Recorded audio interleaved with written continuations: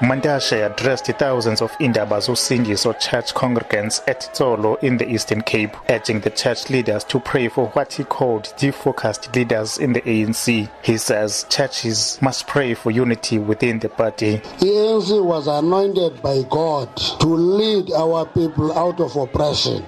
People must not curse us. People must understand that these are human beings who are in an organization with good intentions. They commit mistakes in that, but you can't curse human beings for committing mistakes. You pray for them if you are a church so that they must not continue to be repeat offenders in terms of the mistakes they commit. We have no ambition of having an organization of saints. We're not saints. It's human beings organized into a political party, and they will commit mistakes from time to time. They will apologize from time to time. He says the people of South Africa must learn from the past mistakes of the ANC. He says recalling former President Thabo Mbeki led to the huge division and the formation of splinter groups.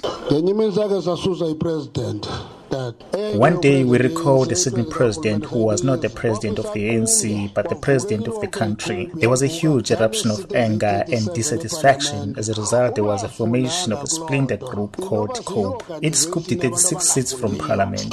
And if we couldn't have learned from that, that would mean we are an organization that does not learn from our mistakes.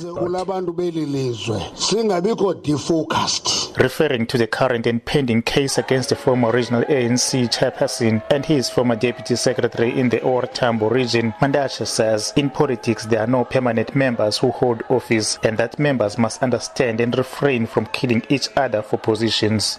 Election to represent the ANC in public office cannot be life and death. People must appreciate that this responsibility will be assigned to you and they will be assigned to somebody else next time. So for comrades to be fighting as if there is no tomorrow is something that we must work on, talk to people, make them understand so. I'm Nkululeko Nyembezi, Tsolo, Eastern Cape.